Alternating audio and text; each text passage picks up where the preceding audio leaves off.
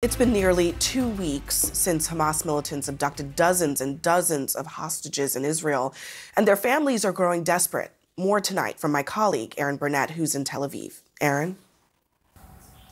Abby, it has been 12 days since those hostages were abducted. I mean, you have to think about what they've been enduring in that time. We understand maybe held in tunnels. Who knows what the circumstances are? And of course, their families are desperate for any sign of their loved ones.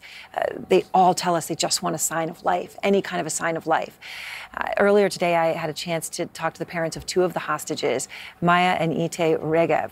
They were both abducted by Hamas at the music festival. At least 260 people were killed, of course, at that festival. And their parents thought they were among them at first. Their father played me a harrowing phone call from his daughter, Maya, as she came face to face with Hamas terrorists.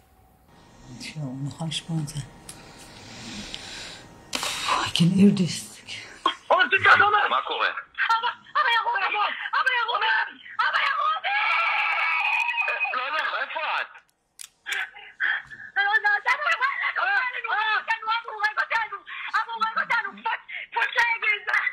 איפה אתם? יואו, מה מצליחים פה? תתחברו, תמצאו מקום, תתחברו. אבא, אני אוהבת אותך, אנחנו בתוך הרכב. שילובנו.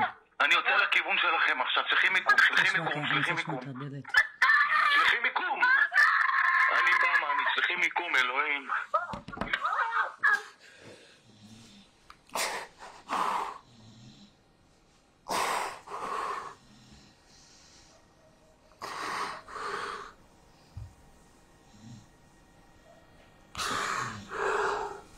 נו, זה לא שמעתי את הסוף.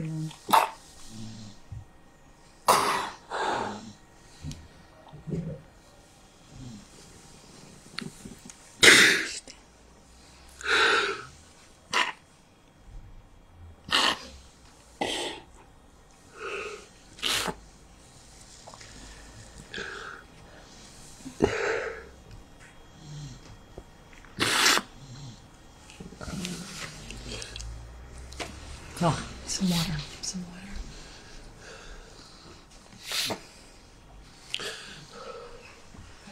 אצלך בשפה מה? I thought she was dead. I thought both of them dead.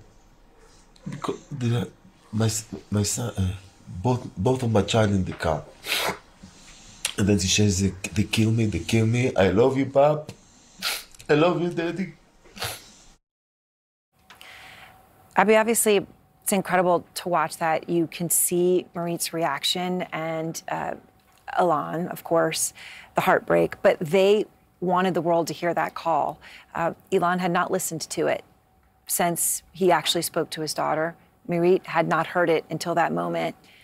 And you could see her steeling herself to hear it. But she wanted the world to hear it because they want the world to know.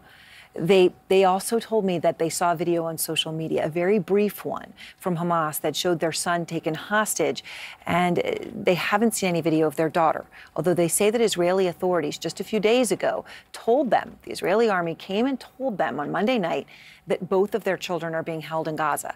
So they thought it obviously very important that the Israeli government, Abby, knew that, but the Israeli army refused to tell them exactly how they know this information.